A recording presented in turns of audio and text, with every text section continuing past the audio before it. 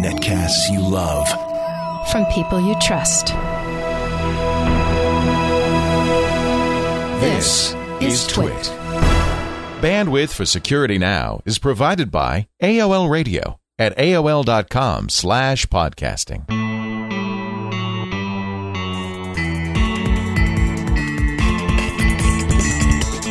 This is Security Now with Steve Gibson, episode 107 for August 30th, 2007. VeriSign's OpenID and toward more perfect passwords. Security Now is brought to you by Astaro, makers of the Astaro Security Gateway, on the web at www.astaro.com. And by Nerds on Site. Looking to grow your IT service business? Find out how Nerds on Site can help. Visit iwantobeanerd.com. It's time for Security Now, everybody's favorite security podcast, and thanks to your votes, the #1 technology and science podcast of the year, podcast award winner. Steve will be collecting his award at the Podcast Expo at the end of the month. Yep, that's pretty exciting. Well, it's my one chance, really, to annually hook up with Elaine, our transcriber. I met her for the first time, even though we'd had about, I guess, a year and a half worth of relationship electronically doing our transcriptions. You and I both met her for the first time during the last Podcast Expo, which was really fun. Yeah, I will not be there, but I wish you all the best. You'll be there in spirit. I will. And none of this would be happening were it not for you and your spirit. So. Well, it's true. It's my goal, actually, to win every year with one podcast or the other. Well, good. Next year, maybe Mac Break Weekly, because they were nominated this year, and I feel bad. But, you predate them, so we're... Well, and what's annoying is that your mainline Twit podcast and Mac Break Weekly and Security Now are all in the technology science category. Well, everything I do is. And we can no longer win the People's Choice Award because we won that, so... We're basically running out of ways to win, but as long I'll just keep making podcasts, and we'll find a way to win. Yeah, it's not like that's a problem. I was over on your page the other day, and it's like, my goodness, look at all these things you're doing. Yeah, I gotta stop. Busy boy soon. So today, what are we going to talk about, Mr. Gibson? Well, a couple things. I want to talk about in detail the VIP program, which really first came to light publicly when our guest from PayPal was talking about how they're using VIP, which is VeriSign Identity Protection, as their back-end system behind PayPal and eBay's authentication fob, which was, the so-called PayPal security key that I thought was such a cool thing, and which I really do continue to think so. What I did was I plowed into that and found a bunch of cool stuff, told you about it, and now you know about it. So now we got to tell our listeners. So I've signed up. I'm ready. I'm using it. I love it. So I want to talk about that, but also because I didn't think that would take a full episode worth of time, and because there was something else going on, I thought I would talk about something we've never mentioned before, a way of protecting the use of symmetric encryption, something called CBC, which is cipher blockchaining. It comes up because I implemented it recently for the perfect password, the perfect GRC's perfect or a popular perfect passwords page. PPP. Yes, more than 3,000 sets of passwords are generated a day, and I looked the other day, and more than 3 million sets of passwords have been generated total. It's very popular with people. Wow. The popular perfect passwords pages is very popular with people. So and so now what we have is even more perfect passwords, which are the same number of passwords, but they're even more perfect than they were before. So we'll talk about that. So a couple of things to talk about today. Before we get to that, I do want to mention today is an odd podcast. So we will start with our even sponsor, which is Astaro. Only Steve and I know what I'm talking about here. But Astaro, we're so glad that Astaro is part of this show and they have been for well over a year. That's what makes it possible, really, to do this is the not only the support of listeners, great listeners like you, but also of our advertisers. And we couldn't be happier to have Astaro and the Astaro Security Gateway on board because it's such a good security product. If you're running a business and you need to protect yourself, you need to provide those fundamental security services, there's no easier way than an Astaro security gateway. It integrates into one box a complete set of security technologies comprising the best open source and commercial software covering all aspects of security. Of course, you get firewall and remote access. By the way, now using SSL for the VPN, which is great. Then 7, so you get IPsec L2TP over IPsec PPTP tunneling with SSL VPN. But you also get intrusion protection. You get 3 different kinds of antiviruses. You get two kinds of antivirus scans on your email. You get web content antivirus scans. So really anything that comes into your system is completely scanned and filtered out. You get content filtering. You control IM and P2P usage. You have anti-spyware. You also have transparent encryption. I mean, I can just go on and on. I mean, this thing is loaded. Tell you what, try it. That's the best way. Just try it. You can go to Astaro's website, astaro.com, and arrange for a free trial in your business. Or call them direct, 877, the number 4, ASTARO. Make sure you mention that you heard it on Security Now, 877, the number 4, Astaro. Or you can, if you're a non-commercial user, even download a copy. Try for free. That includes, by the way, all the antivirus, all the updates that I mentioned, absolutely free. astaro.com/security now. You'll see Steve's happy face on there. That's the site key, is Steve's smiling mustache. I think it's a little bit smug for my taste. I like it. Okay. It doesn't look smug. It looks secure. AST. You want to see it? Go to astaro.com/security now. And we really thank them so much for supporting the show. Security Now. It's astaro.com or call 877, the number 4, Astaro. Let's say, I know we do a mailbag episode now, every other episode, but I just, you have any quick emails you want to address? Or I've got 2 things. One is an errata, and one is, I keep trying to look for interesting SpinRite stories from our listeners that are not repetitious. And I found one where a guy bought SpinRite by mistake, which I'll explain in a second. But okay. I did want to mention that a couple weeks ago, on the second Tuesday of this month, you may remember that week before last, I reminded people to make sure they were up to speed with their Windows update, because Microsoft had was pushing out 9 different updates, so a little larger than usual. What was significant is that, and this actually created a lot of buzz in the security industry, is that one of those 9 was a fix for 3 problems in the new Vista gadgets. Really? Yes. And so, wow. Leo, you have continued to talk, as we've talked about security issues. You've been focused on like whether Vista would have been safe, whether this is different in Vista and so forth. What's significant is that Vista's gadgets, being Vista only, represent a new problem that prior versions of Windows, such as XP and 2000 and so forth, would not have had, because they didn't have gadgets. And the reason there was some buzz in the security industry is that one of these was a buffer overflow, i.e., critically rated, take your computer over, remote control, blah, blah, blah, in the RSS feed reader gadget, which means that had any bad guy been able to push a properly malformed content into any feed that was popular and that people had subscribed to, their Vista machines would have been commandeered. Ooh, wow. So you can see why there was some buzz. It was like, whoa, here's an example of something, a new feature. And frankly, this is what we were talking about here well before Vista's release, was new features are going to have problems. And people go, oh, well, but we're checking them. We're, our whole new security profile, and we're, scrutinizing our code. It's like, yes, I know. New features are going to have problems. And that's exactly what happened here. So the good news is Microsoft found it. Someone reported it. Microsoft patched it and fixed it. But this is, again, it's an example of, standard sort of security philosophy that you just can't get away from.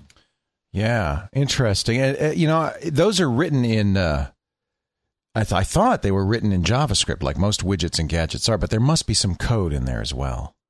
Well, you're always dependent upon lower level stuff. So Right. it might have been in the JavaScript. It might have been in a library that was called to parse some of the data. You'd have to be on really deep in this to know where the problem was. But Microsoft confirmed that yes, had you subscribed to a malicious feed or a good feed that had mistakenly provided some malicious content, your machine could have been taken over remotely. Mm-hmm. So, Fascinating. All right. anyway, we have a Security Now listener, Rob McCall in Oak Ridge, New Jersey, who says, and I kind of like this one because this was, again, it was a different kind of salute to SpinRite. He said, I'm a longtime listener of Security Now and have learned much from your great podcast. I've also been a longtime fan of your site, which has educated me to no end. I've been debating whether or not to purchase SpinRite for quite some time. I finally decided to buy it when I started having problems with my HP desktop computer. Whenever I started the computer, it would rarely make it to the logon screen. And even if it did, I could not log on because the screen froze and I could not do anything about it. So I purchased SpinRite thinking maybe it was just, he says, I love that. Now hard drive problems are just a hard drive problem because we have SpinRite. And he says, thinking maybe it was just a hard drive just a hard drive problem. We can take care of that. He said, sadly, it was a failure with another part of the system and not my hard drive. So SpinRite was unable to help him. He says, since then, I have used SpinRite several times on my collection of old hard drives. Much to my amazement, SpinRite was able to recover data from these drives that every other program and company had deemed unrecoverable. Wow. This is one purchase I know I will be happy with for a very, very long time. SpinRite is a cheap solution. Well, I would rather call it an inexpensive solution. Yes. To services that many companies will charge several hundred, if not thousands of dollars to do. I cannot thank you enough, Steve. Signed, Rob McCall. Wow, that's great. Rob, thank you for listening to Security Now, for visiting GRC, and for purchasing SpinRite. It took a while, but you're glad you got it, so I'm glad for that. That's really neat. All right, let's get to our topic of the day. Two of them to talk about today. Practically perfect passwords. You have to have as much coffee in your system, Leo, as I do, in order to handle even more perfect popular passwords. whatever that was. Whatever he said. The popular perfect passwords page. And first, go ahead. Yep. And we're going to talk about. we're going to do this. First, we're going to talk about. We're going to step all over each other. So it's PIP and PPP is what it is today. There you go. Yes, our PayPal security guy who we had on a couple of weeks ago talked about how VIP was the back end that PayPal was using, the VeriSign identity protection system. So I did some digging around and I discovered that there's a program in beta which is called PIP, PIP, and that stands for Personal Identity Provider, and that's being hosted at VeriSignLabs.com, not VeriSign, okay. VeriSign Labs. Yeah. So if our listeners go to, and in the show notes, I've got links to all this, so people who are just listening to this while they're out jogging or driving around, if they go to the show notes, they can pick up the links for this. It's pip.verisignlabs.com.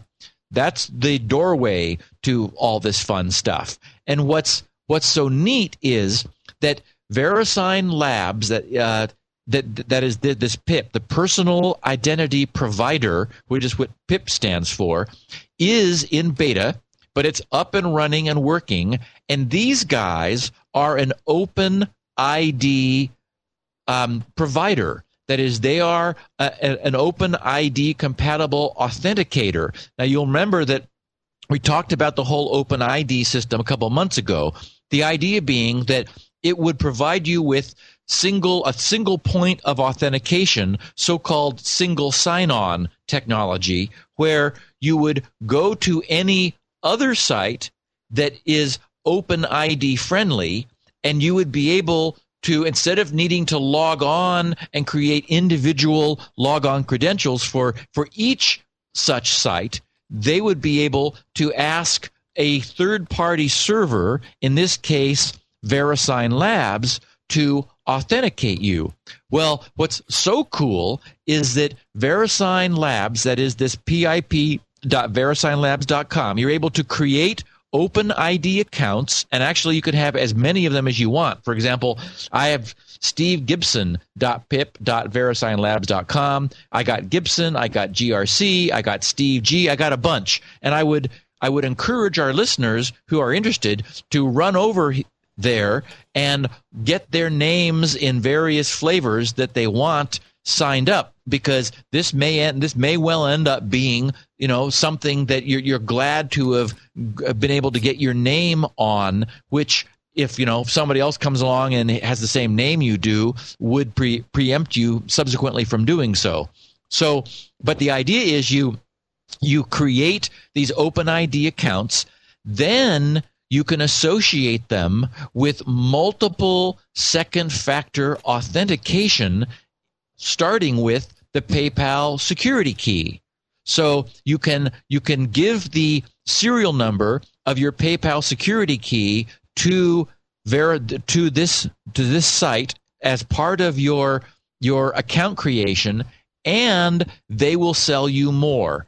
In fact, they will. You can choose on the purchase form whether you want 1, 2, or 3. Now, these are not as inexpensive as the keys from PayPal, because as we know, PayPal is essentially covering the cost for this because they want to promote the use of their security key.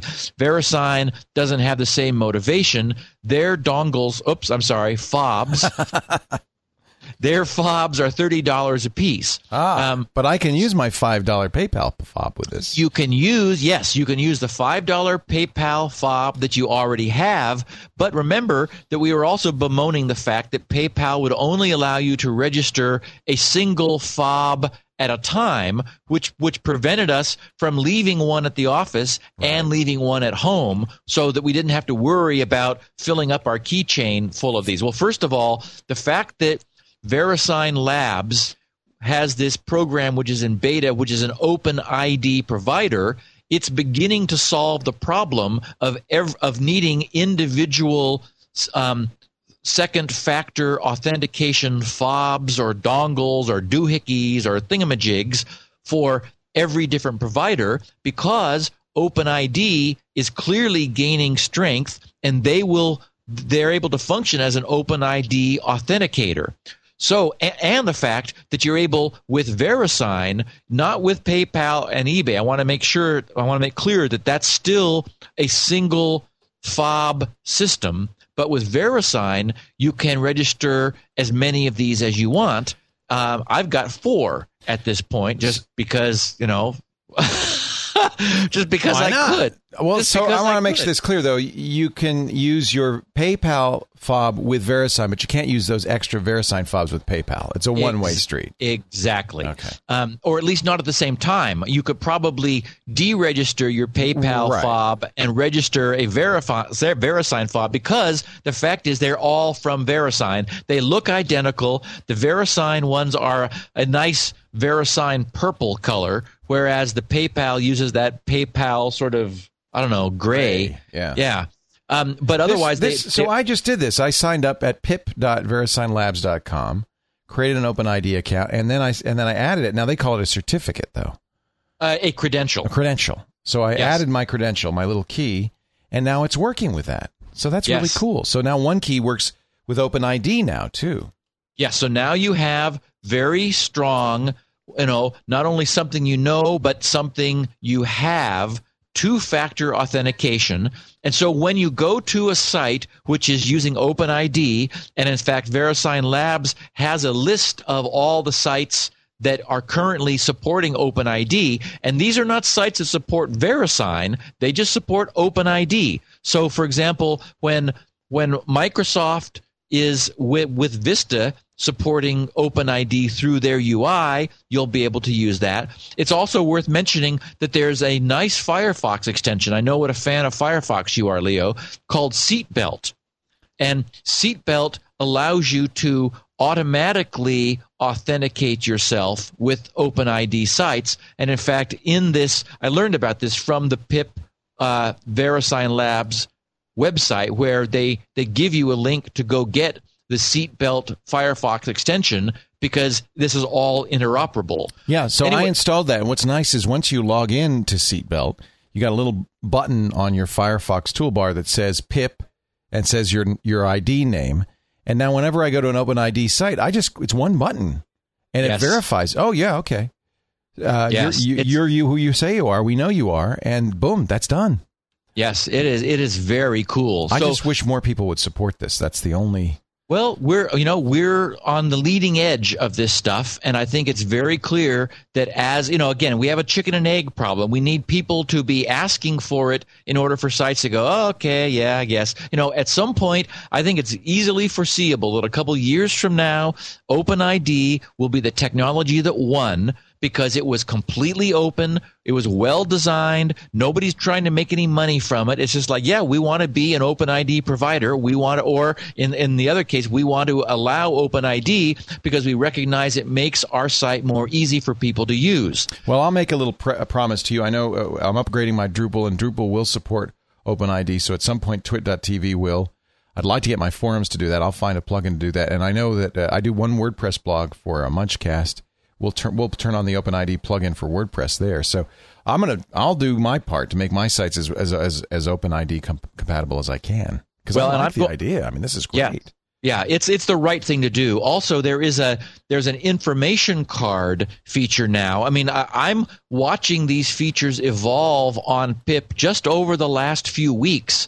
For example, you just registered your cell phone as a secondary authentication, right, where they will send you an SMS message in order to verify that again, something you have is the second factor of authentication, that you're in possession of your cell phone. So here again, that feature wasn't available just 3 or 4 weeks ago when I was doing this research, and now it's online and up to speed. So this stuff is happening very quickly.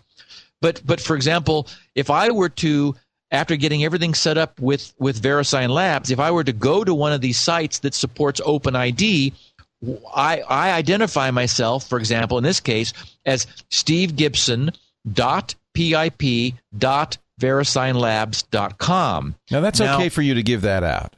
Yes, because there's no way that anybody else can authenticate under my name, because this will come back to VeriSign, and VeriSign will say, okay, what's the 6-digit code currently showing on any one of the fobs that you have registered with our system? That's really neat. I like this. Makes to me OpenID really secure, and I really like that. And so you get the convenience of that one-time sign-on. I mean, now with Firefox, I'm signed on, so it just does it automatically. But it's only while I'm here, and as soon as I close Firefox, it's gone. And unless they have my fob, won't do it. Now, what I'm hoping is that while this is in beta, we've got this somewhat cumbersome URL, stevegibson.pip.verisignlabs.com. What I'm hoping is that they've already nailed down some very cool top-level domain, like VIP or maybe just PIP or MyID or something cool, so that when this comes out of beta, all of our existing accounts will also be valid at a much shorter URL. So it's stevegibson.vip.com or MyID or something like that. That would be very cool. Because it's still a beta program, it's still at verisignlabs.com. But yeah, I presume they've got PIP or VIP or something. Now, harsh as we've been about U3 in the past, it's also worth mentioning that is another option that VeriSign offers. That is, you can install, I couldn't quite understand whether it was something you had to install or was already present, but they do also support the SanDisk USB flash drive. Oh. In U3 mode. So apparently there is a something that they feel is secure enough that you can use U3, and there is a VIP credential software that is tied to the USB flash drive hardware that makes it secure enough that that's another means of authentication if you didn't want to use the fob. So you would somehow put something on your SanDisk U3 key, which I have one in front of me right now, that would be in lieu of logging in. It would be your physical identification. Yes, and now, of course, now it's a dongle, by the way. And oh, you're right. It's not a fob. It's a dongle. So if you want to use a dongle instead of a fob, you could do it that way. The problem, of course, is that you would need to stick that into whatever computer you were visiting. Right. And so that's a little more invasive and intrusive than just having this fob on your keychain. Right. For your authentication. I'm just intrigued by this whole system. By the way, once you sign up for your PIP account, you can add fields. You can create an information card with information in it that you can then use. For instance, I always use as a nickname Chief Twit when I create a new account. So it can actually populate that automatically. You could say, use Chief Twit as my nickname. Yes, exactly. And in fact, the information card is what is essentially what we were talking about over on CardSpace under Vista, where you're able to create information cards to contain different sorts of information. The cool thing is that this information is not stored on your machine. Rather, it's stored, in this case, on VeriSign's servers. Right. So you authenticate yourself to VeriSign, then you log in with your VeriSign OpenID, and then VeriSign provides the information directly to that third-party site that you have previously given to VeriSign with the instructions to provide that along with your OpenID. The point is that this begins to make it substantially more secure to use computers you don't have control over. You could go, for example, to the library and do something that you would normally never do on a library computer, for example, because none of your information ever goes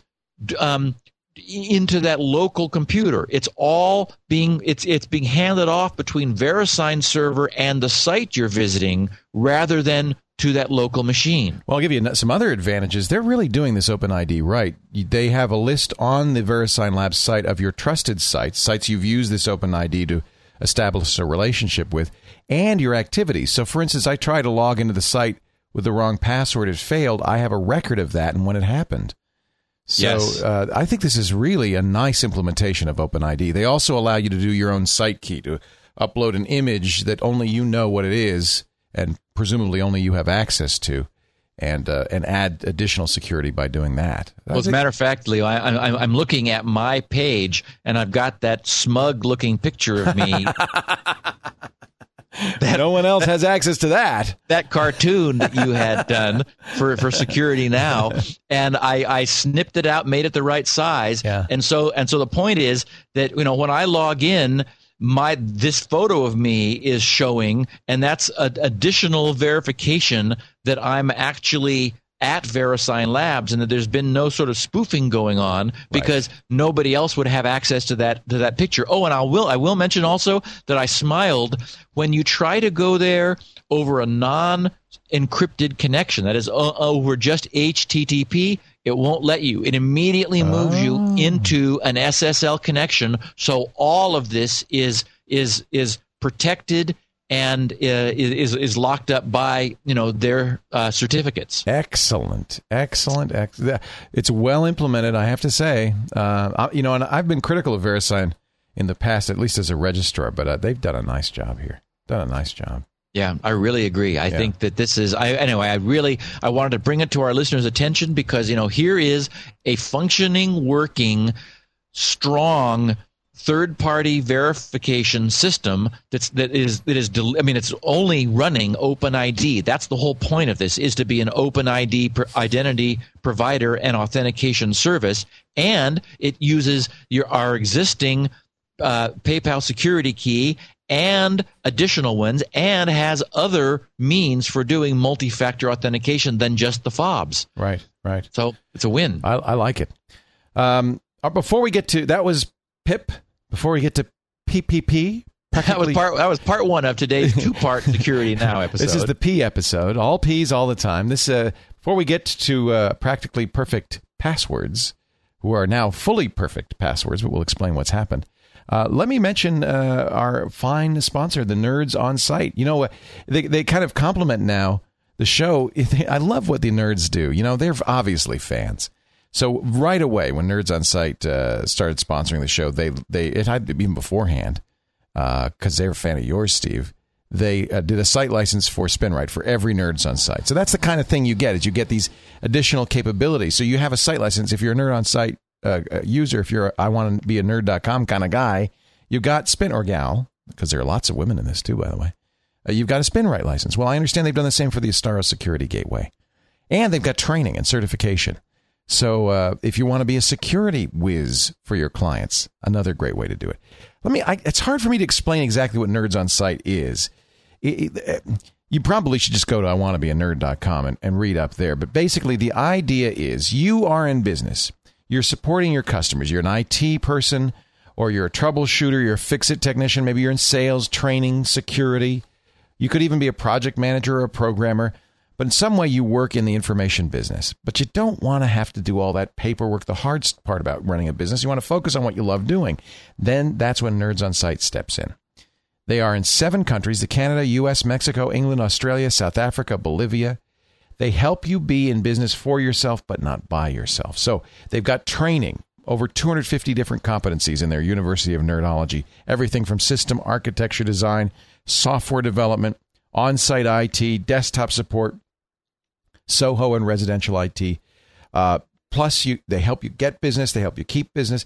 I've talked to now so many nerds up in Vancouver. We got together with 6 of them, and it was so much fun. And they love being part of this organization. If you're a nerd, you love working with people, and you'd like to take your business to the next level, www.iwanttobeanerd.com. You register for a nerds-only meeting in your area today. www.iwanttobeanerd, N-E-R-D, you know how to spell that, .com. And you can find out more about it. They've got a video right there on the front page of their Coffee with Steve Gibson, which is cool. They have a presentation, Day in the Life of a Nerd. Pictures of their nerdmobiles all over the world. It's just a really neat group. iwannabeanerd.com. Find out more about Nerds on Site. I think you'll be glad you did. And we thank them so much for their support of Security Now. So, passwords. You started this page a while ago, the perfect password page. Perfect passwords, and it's turned out to be popular perfect passwords. Yes, it has. About 3,000 sets of them are pulled every day, and wow. I hear from people all the time who just love the idea. I went to extreme measures to make this safe to use.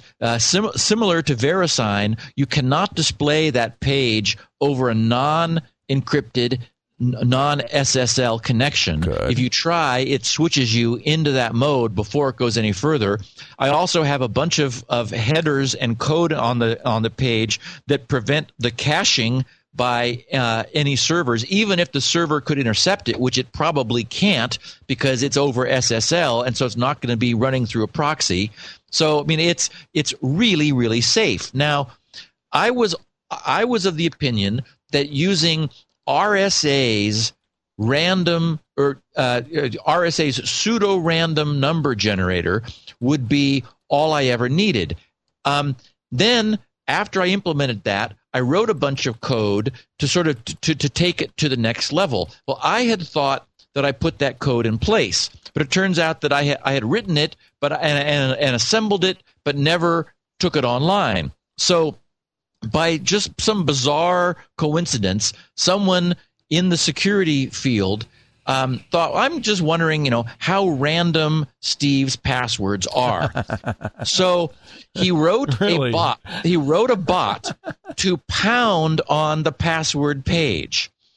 That is, to pound on the perfect passwords page. Good for him. And I knew something was going on because I saw this happening, and it was over the. There was like an initial little burst of insanity when like somebody was pounding on the page, and then a couple of days later it like went on for 24 hours. So this guy collected a ton of the passwords that were being presented by the page, and then ran them through a statistical randomness tester.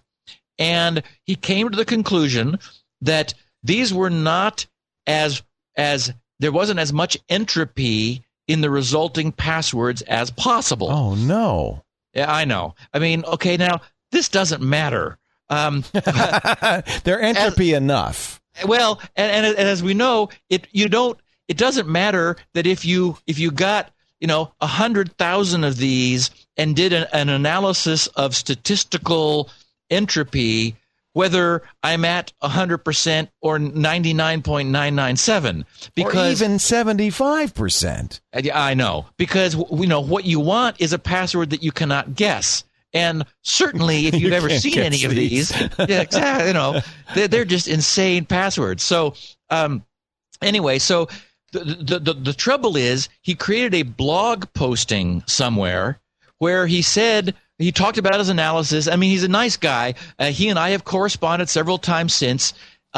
His first attempt to process the passwords had some of his own bugs in it that made it look like it was really bad. And that, but then he fixed his own bugs, and then he said, okay, this is not so bad. But still, it's not perfect. So I was like, okay, maybe it's not perfect with a capital P, but again, you have to have like 100,000 of these in order to detect any variation from them not being absolutely random. It's practically perfect passwords. Well, I mean, it's not even potentially perfect. It's they're essentially perfect for the reason that we're generating them. Right. But I thought, okay, fine, I'm going to fix this. So what I did was I finally implemented the algorithm that I had written but not implemented, which I think our listeners would find interesting because it brings to light something that we haven't discussed before. First of all, I promised people that we would never be issuing the same password twice. Well, given the fact that this thing it ends up with a 256-bit result, it's very certain that we haven't done that. But you haven't wrapped around yet, in other words. Well, my God, I mean, 256 bits. I don't even, it's that's a ways off. Ridiculously big number. Yeah. But what I decided to do was to implement a system where I would have a monotonic counter, meaning a counter that only goes up, never goes down. Every time I increment the counter, I store that value, and I'm actually storing it in a registry key on the GRC server, and many different processes in my server use this. For example, it's the way my e-commerce system generates the thing I call a crypt token, which is a non-repeating token that is used in order to hand our individual e-commerce users a token that's only good once. And so anyway, I'm using the same thing with the perfect passwords page, and I'm using the state-of-the-art AES, that is the Reindahl encryption, which is a 128-bit block cipher, meaning that it takes 128 bits in, and as we'll remember from symmetric block ciphers, it turns that using a secret key, it turns that 128 bits into a different 128 bits. And it does so reversibly, meaning that when you encrypt it, it goes one way, but you're able to give the same key to the matching decryptor, and it will reverse the process. Well, and this is the problem with using a symmetric block cipher is, okay, so I've got a counter. So imagine that the counter starts at 1, and I encrypt that, and this is a 128-bit counter. The counter is actually 256 bits long because, why not? But I'm using the least significant 128 bits of that 256-bit counter because Reindahl takes in its 128-bit block symmetric cipher. So imagine that my count is 1, and I encrypt it, and it's going to turn it into basically 128 random bits. I mean, that's a good crypto does that. It turns something not random into something random. It's not compressible. It's highly random.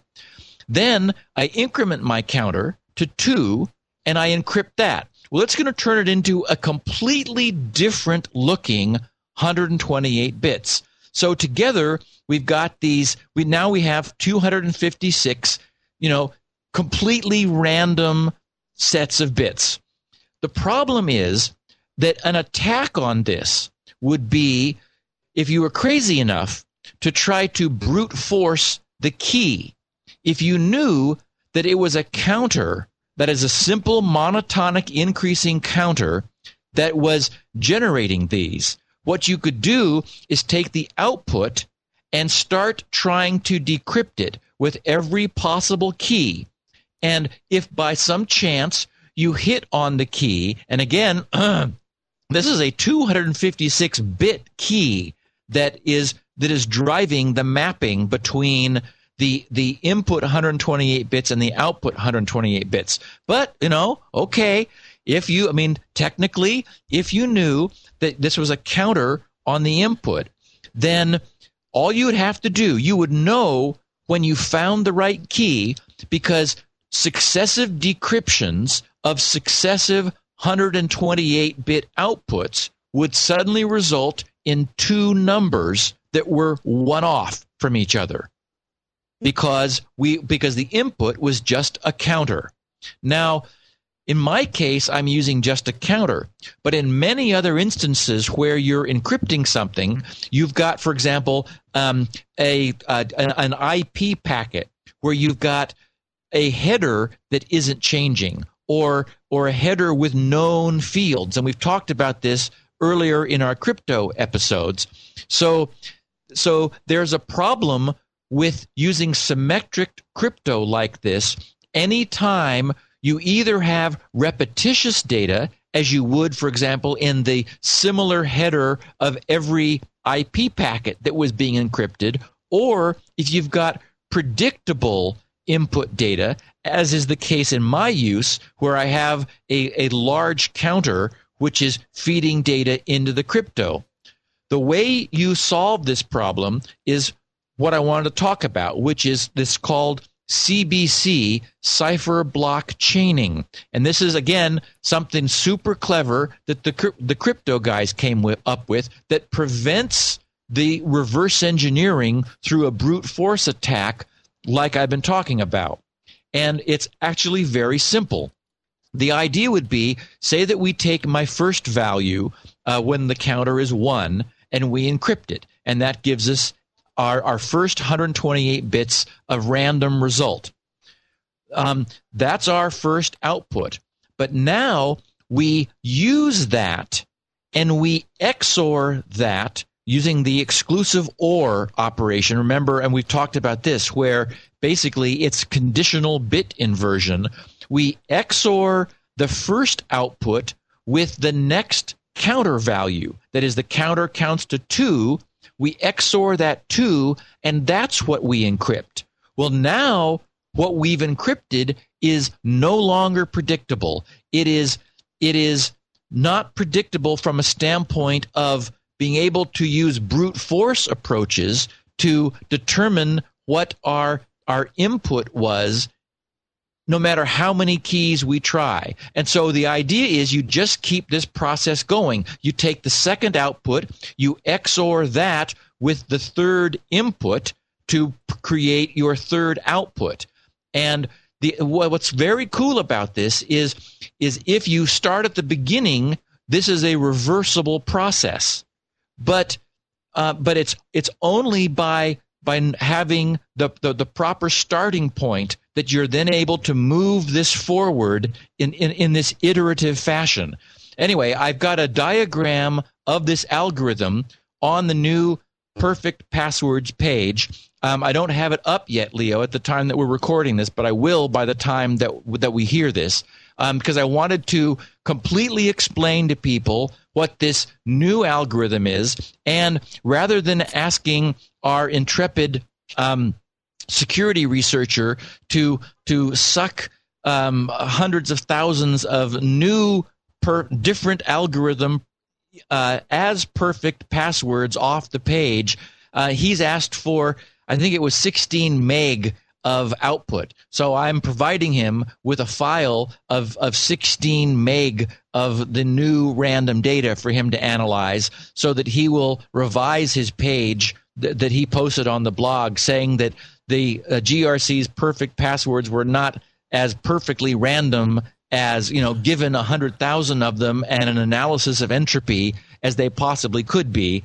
And I ought to also mention that he has continued using them even after his blog posting, because he says he has tools in Unix that would generate similarly random stuff, but it's just easier to go to grc.com. So now he trusts you. Yeah, well, he always did, and actually, he got, it was really his, as I understand it, it was the early coding mistake that made him believe they were horribly non-random. And I should emphasize, his coding mistake. Exactly, his coding mistake. Yeah. And I thought, okay, while I'm at it, I want to remove this blogging post from the net, because we have had people write to us and say, hey, what about this blog that this posting this guy made? Are your passwords safe? And it's like, yeah, look, he's still using them. They're so safe. So they're all right. But it's like, okay, fine. Maybe I guess RSA's random number generator isn't as good as it's possible to make one, so now mine will be. Yes. What a relief. I now feel safe and secure. Anytime I see a random, well, even non-random, but random looking hash of 64 letters and numbers and stuff, I figure that's good enough. There is no way anybody is able to guess it. It's in no dictionary. Yeah. And now that I'm using a counter, as a monotonically increasing, never repeating counter, there's no chance that we'll issue the same thing twice, because that count will never be the same again. Yeah. Yeah. And in fact, I ought to mention, I forgot to talk about the initialization vector. Oh, horrors. Well, how could you not mention the initialization vector? I know. Shocking. It's no good for even the starting point to be known, because, in my example, I start the counter at 1 and I encrypt it. So what if somebody knew that and they got the very first 128 bits that came out and then just started looking for keys in this huge 256-bit key space, and they found the key that would decrypt that first thing back to the number 1. Then they have found the key. Well, the fact is, nobody knows what the counter is, because I've been testing it a lot, and it's up in some number somewhere. So there's no way to know if you got it right. But you could say, wait a minute, the count is probably still mostly zeros in the most significant bits, right? So you get a security key, or you brute force reverse decrypt the first 128 bits until you get a number for the counter which is small, and you could then use that to test whether your assumption that that's correct is in fact valid. Anyway, the initialization vector prevents that. It is an absolutely random 128 bits that you first XOR with the first counter value, then you encrypt that, and that's what you use for XORing from then on. So you don't start with 1, you start with some random number, basically. Exactly, and that's what the initialization vector is. So I've got a 128-bit initialization vector. I've got an unknown 128-bit counter value and an unknown, that is to say secret, 256-bit encryption key for the Reindahl state-of-the-art AES encryption. I think we're safe. Okay. And people are using it to protect their routers from, neighbors who are trying to hack into them by mistake. So I think this is plenty of security. More than enough. Given its application, it's probably overkill. But there you go. You have it. And why not? And 3,000 people a day like to get passwords there. And now I've decided, I'm going to show the algorithm I'm using and make everybody happy about having obtained the highest level of entropy ever known. Yeah, it's cool. That's really cool. Yeah, it's doing it right. Well, Steve, once again, you have you noticed I got very quiet during that description. I was thinking, no, you've made it up perfectly clear, and it's actually a fascinating area of computer science is this whole issue of random number generation and crypto. I love that stuff. Yeah. And for people who have had their eyes cross a little bit by listening to this, do check out the passwords page. It's just grc.com/passwords. Down at the bottom, under a new section called the Techie Details, I have a block diagram of the algorithm and describe it further just because I thought people would get a kick out of knowing. Yeah, it's fun. And I have to say that you don't have to use these, but the whole idea of playing with it is just great. It's just really a neat thing to have. Who knows where you might find an application for a 64-character random string? You never know.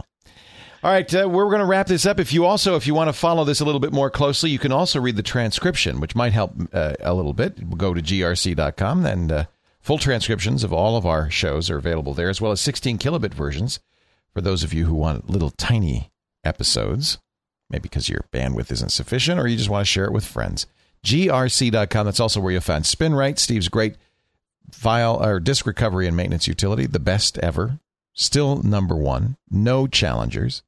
SPINRITE.info if you want to see some testimonials to prove it, and also his free programs like Shields Up to test your the effectiveness of your router. Whenever I set up a new router, first place I go, Shields Up. You can also download great programs like Unplug and Pray, Shoot the Messenger, Decombobulator, and the ever-popular, although now we know useless, Leak Test. Just for old time's sake, download it. So I actually received a piece of mail when I was reading the mail last week for the mailbag episode. Some guy saying, well, if Leak Test is so useless, like you told us all it was the week before, why are you still offering it? And the problem is it's well known. It's linked to all over the internet, and some 700 or 800 people a day download it just because they want to make sure that their firewall is doing the right thing. It's even harmless. To, it's not it's dangerous. It doesn't hurt you at all, and it's additional verification that just changing the name of a program won't allow your firewall to be fooled. So, right. It's there because it's still useful. Excellent. Steve Gibson, wonderful job. Well, good luck with the fumigation. We hope the tent comes off and the house doesn't fall down. And I'll talk to you next week, Leo, for episode 109, which will be another of our Q&A episodes, which I actually got a lot of email from people saying they love the Q&A. So we'll plow into that next week. Excellent. We'll see you next time on Security Now. Security Now.